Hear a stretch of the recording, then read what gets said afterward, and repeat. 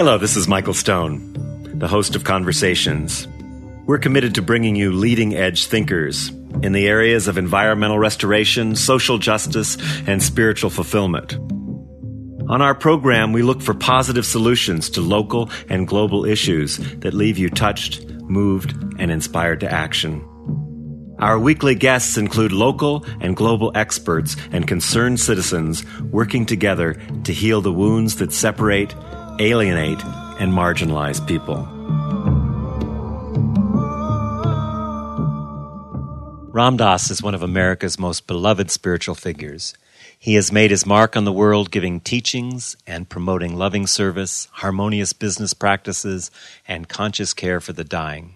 His spirit has been a guiding light for 4 generations, carrying millions along on the journey, helping free them from their bonds as he worked his way through his own. What's that Rumi poem? Tonight the subject is love, and I can't think of any more important topic to talk about. Well, I thoroughly enjoyed your new book. Some of the stories I was familiar with before, but the focus on love, I think, is something that's very important right now. And maybe a way to start this conversation is for you to just talk about what that means to you. What is love? There's so many definitions that people have, from I love my new car to it's got a lot of areas. So maybe we can just talk about what that means to you. Love is an emotion that does not fall into the list of emotions like anger or any of these things. It falls in another category.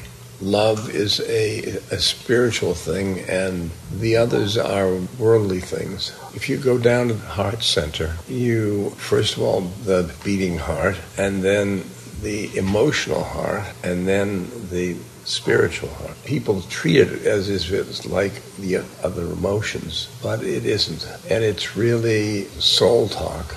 I've found the level of consciousness, which the soul level, it's all love. It's all love.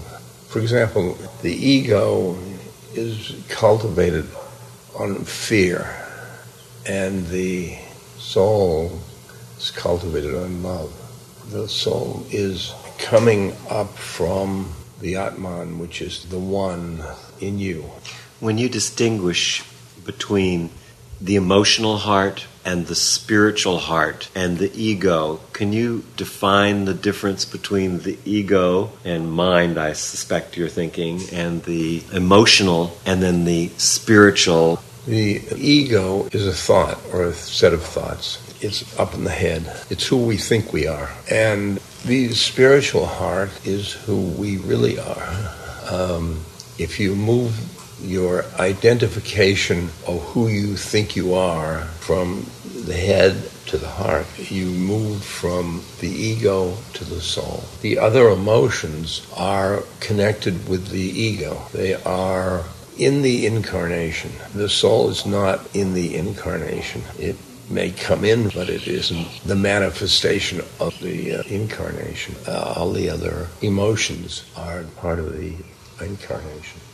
So the soul is, from your perspective, incarnated again and again and again. Yeah. But the ego manifestation and the emotional aspect is something that's left behind, and or maybe it's not left behind. I'm not sure how that works. Well, it's the part of the ego. The soul, from incarnation to incarnation to incarnation, and it comes into this incarnation, the environment and the body and the personality and the parents and all the other things, and then at death, it goes on to another incarnation. The ego has fear of death because death is the ending of the incarnation, and the ego is going to be ending with the incarnation. So we're holding on for dear life. Yeah. Literally. And the soul, it's had deaths and births and deaths and births. It's not that big a deal. You know, one of the questions I had for you, Ram Dass, was several people, the Dalai Lama and Simon, a couple other people I've heard were just flabbergasted to find out how much self-hatred and particularly in the United States, that we have towards ourself. Now, that makes creating this kind of love field that you're talking about very challenging when we don't have not even love, but respect for ourselves and how hard we are on ourselves. Why do you think so many people lack self-love, and how does that fit into this whole picture? Well, the ego is a manifestation of the individual, and that's why there is so much fear, because the small individual and all the other things are big wins, the big reigns, the big parents, the big everything. And there's fear. There's lots of fear. In the book Beloved Now, the first visit I had with my guru in 1967 or something like that, I didn't like Hinduism. I was a Buddhist. I didn't like the gods. I didn't like the calendar art. Nothing, And I didn't like their gurus. So I came as a passenger in a car. The day before I came to meet him, I went out into the stars, and the stars were very bright, and I thought about my mother who had died 6 months before. And then we went on to meet the guru, and he said, "You were under the stars last night. You were thinking about your mother." And I knew I had not told anybody.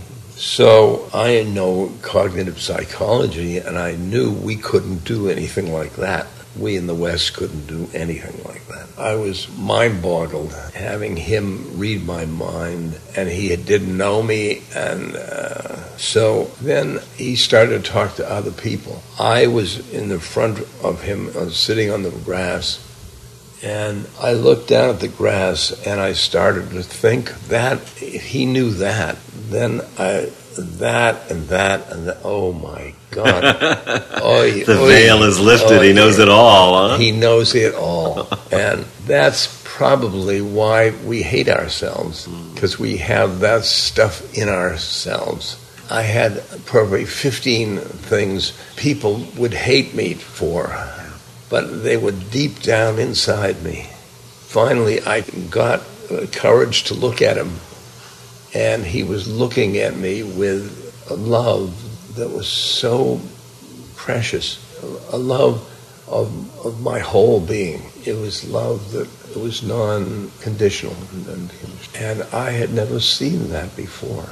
And once he did that unconditional love, and I was holding on to those 15 no-nos, and yet he must know them, and he loved me. It freed me from those things, and it freed me from that self-loathing. That's the American, yes. The Dalai Lama was so talked about, so troubled by.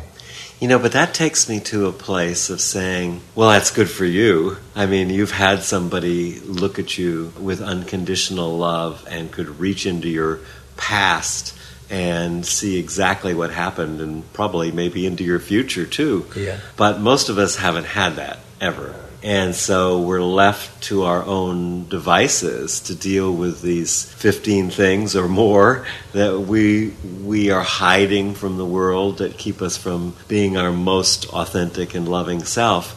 How do we find healing in that? I read your story, and I read the stories of saints, but I haven't experienced it. And as a scientist and somebody who's, rigorous like you were, I don't have anybody to pull the rug out from under me except myself, if that's possible. Well, there are two things.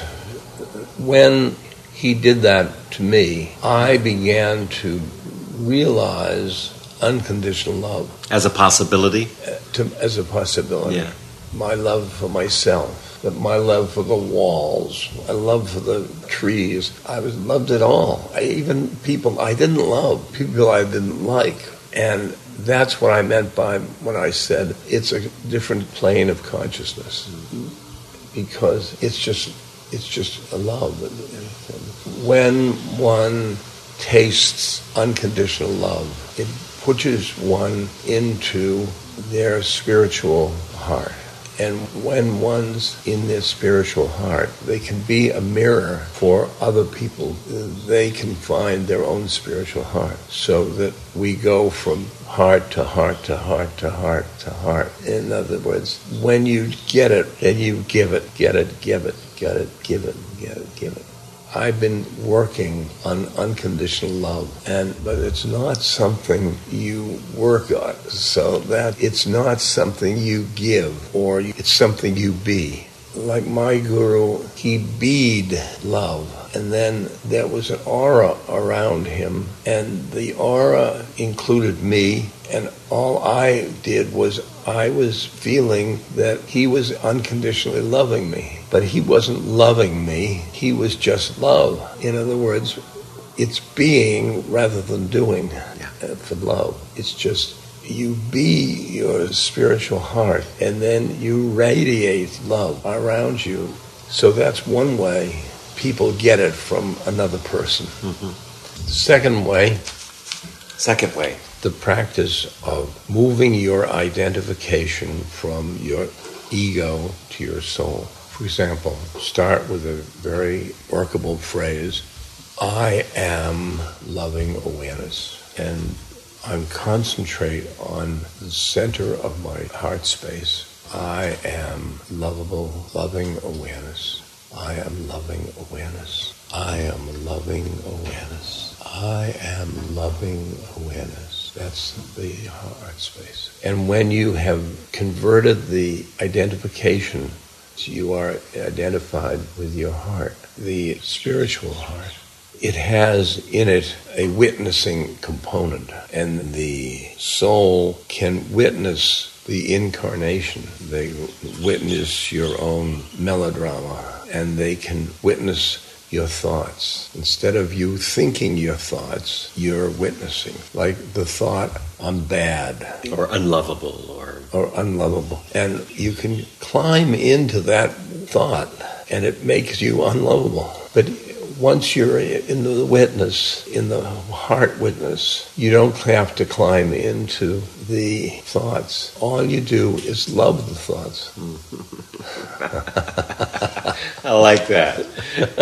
It's not only climbing into. For me, it's what I notice when I slow down enough to be in that kind of witness place, that I actually build on the story of those thoughts. Like, I'm unlovable, and I'm unlovable because I didn't call my friend. I'm unlovable because I didn't do the dishes, and all these things, or things that happened that I could never fix, that people are long gone. And so I build a story on it. One's drama. Yes. We climb into drama from a single thought. Yeah. Single thought. And here we are, you're witnessing that. My goodness, look at me climbing into my melodrama. Now, two things, of course, that are really challenging right now along those lines is the state of fear has risen in my lifetime. I feel the state of fear is higher than it's ever been, with eco-destruction, terrorism, depletion of resources. I work a fair amount with young people, and they don't have the same idea of a possible future that we used to have, too. So people are quite caught in that aspect of fear. And the other thing is how fast we're moving to try to keep up with the changes that are happening. So fear and speed seem to be real barriers to developing a state of witness consciousness. The soul lives in infinity. The soul does not respond either to time and space. It's not that plane of consciousness. Time and space is in the mind, and we all share it, but it turns out to be unreal. And when you get into the soul, you don't have rushing, because there's no rushing, because there's no time. And in your soul does not function with identification with the incarnation. And the incarnation is the times or culture in those incarnation is what you're afraid of. The incarnation is what you're afraid of? Yeah. The one you're in currently? Yeah. Yeah, sure, because... You mean losing it? See, when you're out, we'll call it soul land. When you're in soul land, when you're going into an incarnation, you pick an incarnation that is perfectly suited to learning the things that will rid you of the karma that your soul has brought in. And so you and I, we've got this culture, we've got this time we're living in, we've got the guns, we've got all that stuff. We could have, from soul culture, we could have chosen another culture, another time. So where the fears in the culture are what our soul needs for dealing with our karma. With our karma. So all the destruction, we're at a point in the destruction of our ecosystems where it looks like we could easily end this whole human experience. It appears that way. It appears that way, but this world experience seems to work for many souls' karma. If you look at it from the one's point of view, if it weren't there, it would have to be created again. Unless, for example, there are other galaxies with our conditions. Conducive to life, what we call life. Yeah. Anyway. Yeah. We humans are sort of bacteria on the earth. Parasitic. Yeah, parasitic. And we flex our muscles, but we can't get rid of the earth just yet. Well, we certainly have the capacity. They have the capacity. We could blow up the earth 100 times over with just the weapons we've created. And we've had them for quite a while. It's amazing we haven't used them more than... Isn't that amazing? Than World War II. Yeah.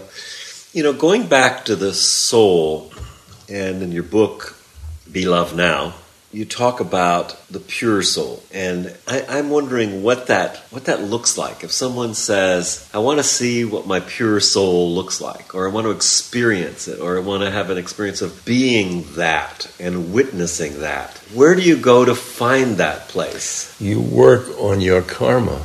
Karma is the thing that keeps you from being pure. So the karma, like I maybe have karma from a greed karma. Well, maybe this life experience, good examples, and I can work on them, witness them in this incarnation, and I'll get rid of my greed, and I'll get rid of my anger, and I'll get rid of all the ones that keep you from being pure, and then you'll get more pure. Do you get rid of them, or do you stop acting on them? If you have greed, or you have lust, or you have anger, or you have any of the 7 deadly sins, so to speak, do we actually get rid of them? Well, we certainly get rid of acting upon them. Right. If you have the witnessing component, you'll be the love, and you will witness these things. And I find it useful to say that I love these things. I love my greed. I think that's such a greasy thing. So, in a sense, you're saying this is a practice, and the practice is being loving awareness. That's right. Whenever anything comes up, if you're feeling attacked or if you're feeling vulnerable. So it is directly tied to the emotions, because emotions are wonderful indicators of those aspects that we aren't able to love ourselves in ourselves. My guru said to me, Ram Dass, I want you to work on your truth. You got to speak truth. On Monday he said that. On Tuesday he called me in and said, Ram Dass, I want you to love everybody. And I said, I can't. Ram Dass, you're to speak truth and you're to love everybody.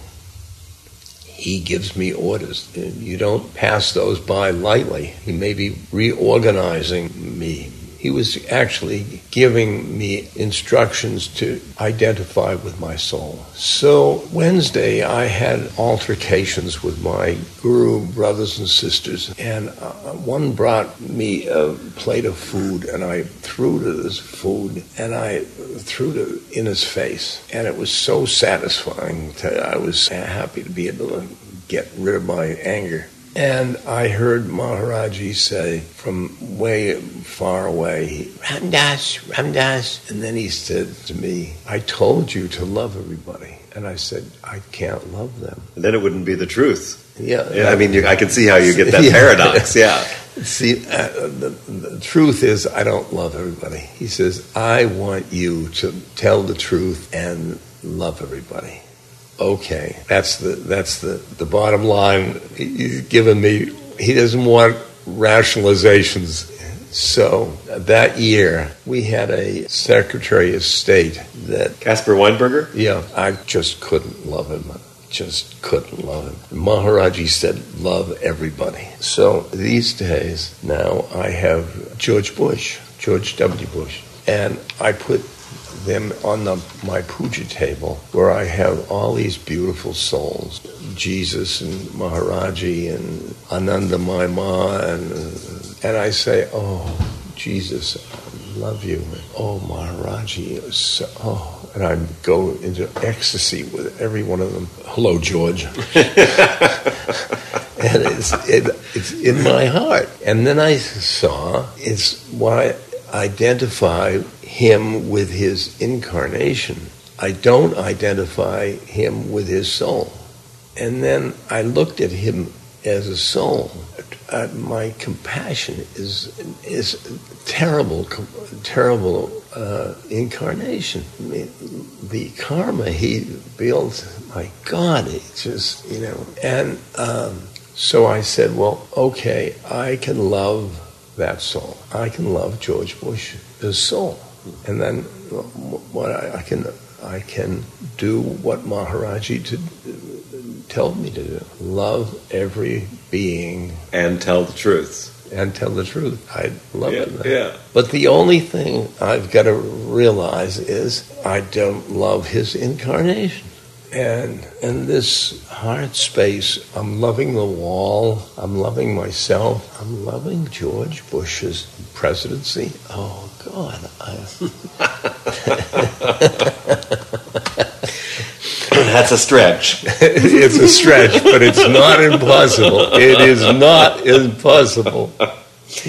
Well, what you were saying earlier, though, about the difference between the emotional heart and the spiritual heart. It's also, I think, it seems to be related, the two to that, because in your spiritual heart, you can love him and his incarnation. Yeah. But in your emotional heart, that doesn't mean that you're not going to have a vast array of emotions from despair to disgust. Exactly. At the actions that are happening. Exactly. Which, of course, then is related to the... Exactly.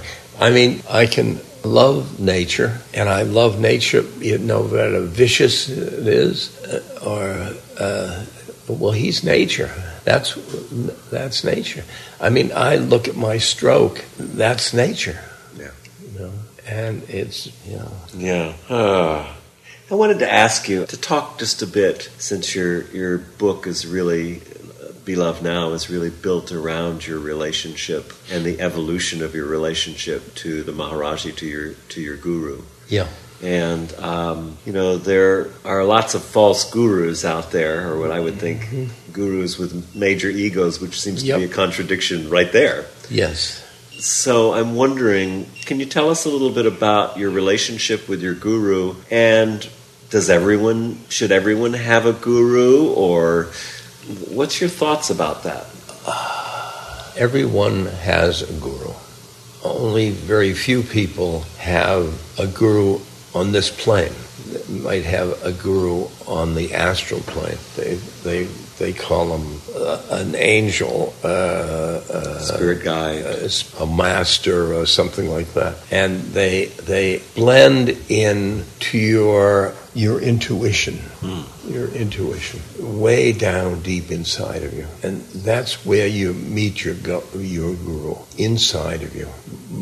So people think you go guru hopping or guru, go out seeking for a guru, but that isn't where it works. The guru finds you when you're ready for that guru to show up. Yeah. And I had no intention of having a guru. I had no intention of having a Hindu guru. I had no intention of... it's far from my consciousness. And then he came along and he took me by storm. Because when I met him, I had in my pocket a plane ticket for New York for 2 days hence. And I didn't leave India because I wouldn't leave him. I didn't leave for 6 months. 6 months. My plans were swept under. It didn't happen by my looking for one. Now, I can find Maharaji and I can write books about him, and some people will get from one of those books that faith in the spirit. And I think that's the way it works, because they will then go inside and find their own guru, and then they will be ready with faith. Like some people will say, that's my intuition. And then say, what do you mean, intuition? That's my guru. Because your guru is inside. So, you brought up a couple of things, I think, that are really important there, and one is intuition. As you know, I work a lot with Gabrielle Roth and for many, many years, and that's a key aspect of the moving meditation, is to be able to free ourselves up to be able to get in touch with that intuition, because most of us are so heavily in the mind field that to access real intuition we couldn't tell the difference, whereas some people just naturally know and move with that. So from your sense, how do we develop this intuition? Is that a product of being loving awareness, or is there other work that people need to do there to be able to tap into it? Because most people are hardly in their body, let alone in their intuition. Well, one way is the loving awareness. That's Bhakti Yoga, the yoga of the heart. Then there's Jnana Yoga, which is the yoga of the mind. They arrive at their intuition by rational steps. Why am I something happening in me? It's not my experiences. It's not. Then it's my intuitive. So is there something that distinguishes intuition from mind that you could say, that's intuition, that's mind? Yeah, there are labels for anything like intuition. The Hindus have different planes of mind until you get to the highest mind, the buddhi. And the buddhi is self-realization or God consciousness? Yeah. See, there's 2 levels of consciousness that we are toying with. In the Hindu world, you call it Atman, and the other one is Jivatman. The Jivatman is the individual soul. It's like the Christian soul. You've got a soul, I've got a soul. The Atman is the one. You've got it and I've got it. That's 2 different. So you move your identification from your ego to the Jivatman. And then from the Jivatman, you then move to the Atman. The Jivatman... This is the individual soul expression. And the Jivatman has not identified with love, because Atman is love. And see, the Jivatman, I can look around and see it, the one. But The Atman is where I meld with love. That's my guru. That's my guru. And the meld with love, or meld with the one, that will be one that's, you don't have experiences in that. The Buddhists know very much about that. The void. It's the void because you're not external. So my guru is love, and I can't do it. I can't do it. I can only be the witness of love. But you're saying he's beyond that, and he is love, whereas you're the witness of love. Yeah, that's the Atman and Jiva. Ji-Atman. Yeah, but why can't you be that? He does. I know, but that's what I keep asking myself.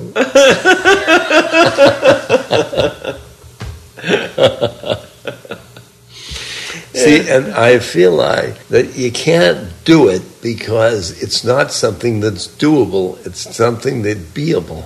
So I can be love, but I can't do anything about it. I wonder if the seeking of it is the barrier. Sure. That keeps us from being that the fullness of that love. It is. Because I want that. Yeah, I know it. Everybody wants it. Everybody wants it. Everybody wants it. But few people will get it. At least this time. Buddha gets it. Christ gets it. Maharaji gets it. All those wonderful souls. That's what I expressed in this book, Be Love Now. Some of these wonderful, wonderful beings there are in India that have sprouted from the villages and all. They can be it. They be it. And you meet them and you feel loved and all that. I mean, Nityananda, Ramakrishna, Ramana Maharshi, all these, Buddha, all of them. We don't have a lot of American examples. No, we don't. I wonder if that has anything to do with... Well, probably our mystics back in our history. Now we don't have them here. They don't seem to. I mean, we've had things like Lincoln, or... Lincoln was almost there. Really?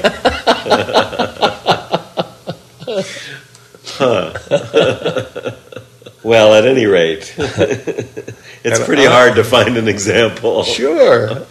But a lot of people that aspire to that, which I think is a positive sign, that there are so many people.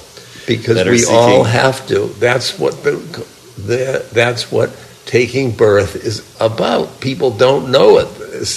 They're trying to build empires and worldly stuff. They don't know that this is the thing, that lover inside is much better. Yes. And we're floating in an ocean of love, and we are a drop and merging into the ocean, and we can't merge. Wow. Yeah. I just had a thought as you were talking, Ram Dass, that perhaps one of the reasons we can't find anyone that exemplifies the purity of that complete, unconditional love emanating. We're an adolescent society. We're, right, and we'll never apologize to any country, and, we're rags to riches, individual cowboy Horatio Alger. What we as souls, what we were born into for certain reasons. See, you surrender. You don't fight it. You surrender to the moment. Yeah. The moment we are living in an adolescent society. You don't say too bad, or that's it. Well, it's interesting to me that while everyone does, everything seems to either be loving or a calling of love, a desire for love, in any way. And we're probably, as a nation, the least that way. And yet, we've managed to sell this American way to where it is globally as much as people hate us around the world, they want our lifestyle. Yep. And it's a paradox. That's the paradox, because most people want worldly things, and they don't want spirit. If they want spirit, they'd go to India and Ceylon and all those, but they're so dirty, we say. Interesting. One of the things that you said in your book, and I was thinking about it, trying to see what that meant. You said that grace is the nexus of love and awareness. Talk about that a little bit. What's grace? And you're saying it's the nexus, the meeting of love and awareness. We've been talking about these two planes. We're all aspiring to the Atman, but we only can get to the Jivatman. And that's from the Jivatman to the Atman, one needs grace, meaning you don't have as the input. At that point, you've got to get over your humanness, and something has to do it. But something has to do it. You surrender to this. You can't do it. You can't. Something has to do it. So that's the grace. That's right. Aspect of it. Yeah. I see what you're saying. Yeah. It reminds me so much of people who have had, like Gabrielle, just having, going through this stage 4 cancer and coming out of it the other side, and so many people who have had diseases, even that only lived for a short time afterwards, saying that was the best thing that ever happened to their life. Yep. That's kind of a sign of grace. Yep. And what's the relationship of grace to karma? That's one of the interesting questions. When I said it to my guru, I said, "What is the difference between grace and karma?" He said, "That isn't something I can talk about publicly." Oh. Did you figure it out? No. See, because I've got my guru's grace. Which could be your karma. Well, it is. It is. Because you have it. It is, yeah. It is, but it isn't. You're going along with your karma, and then grace strikes. And then you didn't do it. Or deserve it. Or deserve it. Yeah. No. Because we think if we're really good. Oh, no, that's not good. No, sir. I was in the Carnegie Diner in Manhattan. Yeah. I was in there one time, and there was this beautiful fairly old black woman, with gray in her hair, all tight in a bun. And we had been at the Africa Prize for the Hunger Project that I was working in. And Ola Tunji had played, and we were all just, out of our minds. And we went in there, and I really wanted a milkshake. And this black woman comes up, thin as a rail, and she says, "What do you want? Real New York, what do you want?" And I saw her name was Dolores, and I said, "Dolores, do you ever make milkshakes?" She says, "Sometimes." And I said, "Well, if I'm really, really good, will you make me a milkshake?" She put her hands on her hips and she said, "Honey, you don't have to be good. You can have anything you want. You just have to really want it." Oh, God. That's wonderful. This is my spiritual teacher, Dolores. That is, oh boy, that's a wonderful. You got to really want it. And it's kind of like what we're talking about, though, that's a wonderful being story. loving awareness. Yep. You have to really want that. Yep. To let go of the anger, to let go of the blame, to let go of the judgments and these things. And you have to really want it. I am loving awareness. I am loving awareness. I am loving awareness. Well, I'll tell you a funny story that I was at a restaurant, and I was speaking, and I was telling the audience what it meant to love, be in this plane of love. And I said, and I love you, and I love me, and I love the wall, and I love this rug. And there was this spotted rug. Stained. And so at the end of the lecture, Mickey Lemley came up to me, who's a friend of mine, who's a movie maker. And he said, all these months I've treasured you saying, I love you. And I don't have, look at that rug. He wanted personal love. No, I said, Mickey, I do not discriminate. I do not discriminate. I don't love one, I love that rug. So now he calls from New York. This is your loving rug. One of the things I'd love to hear your thoughts about is the whole issue of separation, what many of us might think is the myth of separation, and yet it seems very, very real.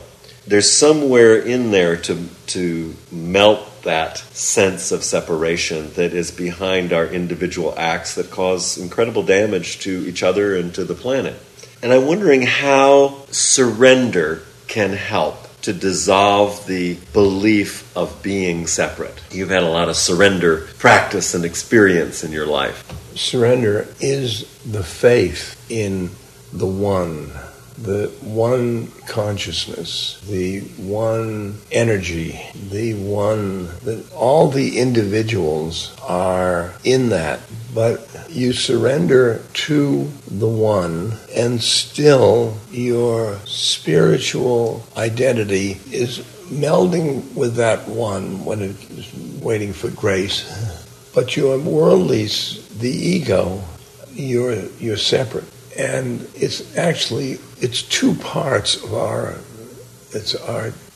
two consciousness beings. One part of it is separate, and one part of it is melded with it all. One part is, we say, worldly, one part is spiritual. And then there's the witness, so it's really three parts. The witness, the witness is part of the melding, because the witness is the consciousness of the one. You're not the witness, you're not an individual witness. You're witnessing the incarnation, but that's the one in you. There are too many ifs and buts about this. Interesting story. A guy came up to me one day and he said, your guru is dead. I said, yes, he's dropped his body. This is an interesting distinction. Dropped his body, which in India, which means dead, but it's the say from the soul. See, dropped his body. Rather than dead. Yeah. Gone. Yeah. Finished. Yeah. And he says, but you speak to your guru all the time. I said, yeah. And he said, well, that's your imagination. I said, you know what? That is. And you know what? My guru lives in my imagination. He's got a home there. Yeah. Yeah. Well, a couple of things I was thinking about talking about with you, and one is the whole idea of desire and attachment, which is such an impediment to many for being able to live in this place of being loving awareness. How do we deal with that in our day-to-day lives? And it's not just about stuff, wealth and possessions, but attachment to each other, to a lover, to a wife, to a child, to a or a desire. I mean, I still see a Ferrari go by and I desire one, I try to drive a Prius, but God, I'd love to be in that Ferrari. Believe me, it'll break down. Yeah. Or even the desire for love, to be loved. That's such a huge one there. And I've got to tell you that desire is fulfilled from within you and not from without you. Right. And people keep thinking they're going to from another person, and the thing they really want, really want, is inside them. So sometimes you say to somebody, I am in love with you, which means you are the stimulus that makes my love inside. And you don't have to stimulate from there, from outside, just Be love. Just be loved. Wow. Yeah, I don't know why we don't get that one. It's certainly not a secret, but we continue to work on. Similar to that is one of the things you said in the book, Be Love Now, is that our job is to practice contentment and surrender. Very similar kind of thing, to practice surrendering, to practice contentment. Well, those are things those are steps to get into loving awareness. That's what I'm saying, yeah. Because once you get to loving awareness, there's nothing to do. You've got to be it. You be it. You do it and do it and do it with practices. And practices get to the end, which is being it. I guess one of the other, to go back to another conversation, David Whyte had a wonderful poem one time. He says, I want to write about faith, about the way the moon rises. And he has this wonderful poem. And then he says, but I have no faith myself. How do we find faith? Where's faith come from? Faith is in this heart, and belief is up in the mind. So you say, oh, I believe that. But you're believing because you're sort of unsure beliefs.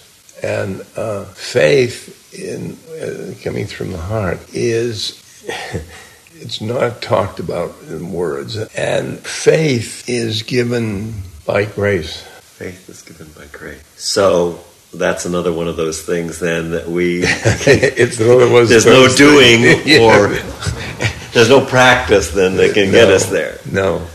I like the expression, a leap of faith. Yeah. Because it does imply surrender, that there's an abyss.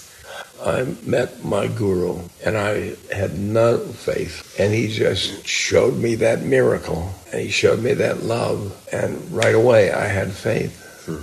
His grace led to my faith. But the difference between faith and belief is very hard to jump there. I mean, faith-based, the whole idea of faith-based religion, for instance, to me is a strong attachment to certain beliefs has nothing to do with what you're talking about when you say faith. You know, I look out at the grass and the ocean, and I had for years faith that those were out there. And now I've learned, like Heisenberg, it's got to be in the eyes of the observer. And that really isn't real. And I had faith. I had faith in my eyes and ears and all my senses. That's what science is based on. But isn't that belief? If I can measure it, yeah. If I can somehow test to its reality.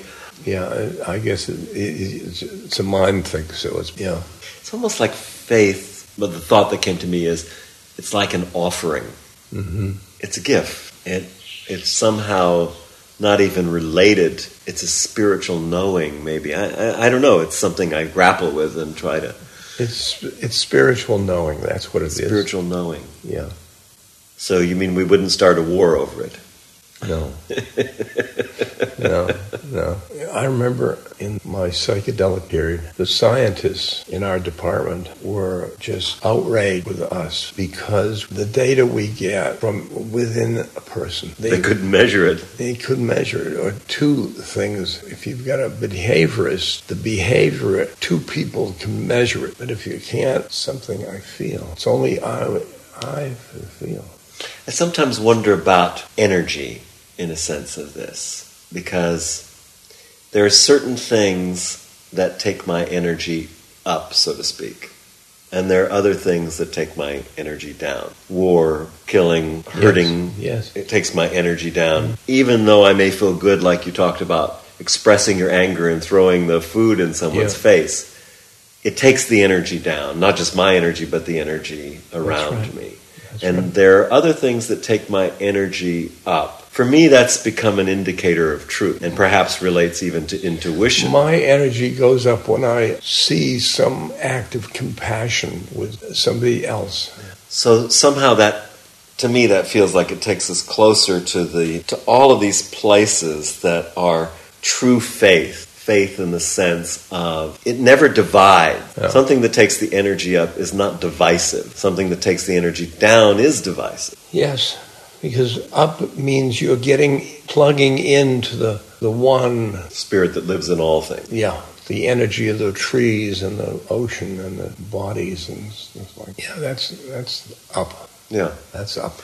That's kind of my indicator of if I'm going to follow that with faith. If I'm going to if I'm willing to surrender, I need something to allow me to let go. It feels like I need. Maybe I don't really. Maybe that's just in the mind. But energetically, it gives me a clue. This might be a good time to surrender. If I see myself doing something repeatedly that is not causing a result of union, of connection, it seems like maybe this is not a good thing. Like you have, Like I say, what am I doing here? Yeah, right. Because I'm this thick energy, and all I got usually is a mind thing or a separateness. A good indicator. Yeah. Of a feeling of being separate. Yeah.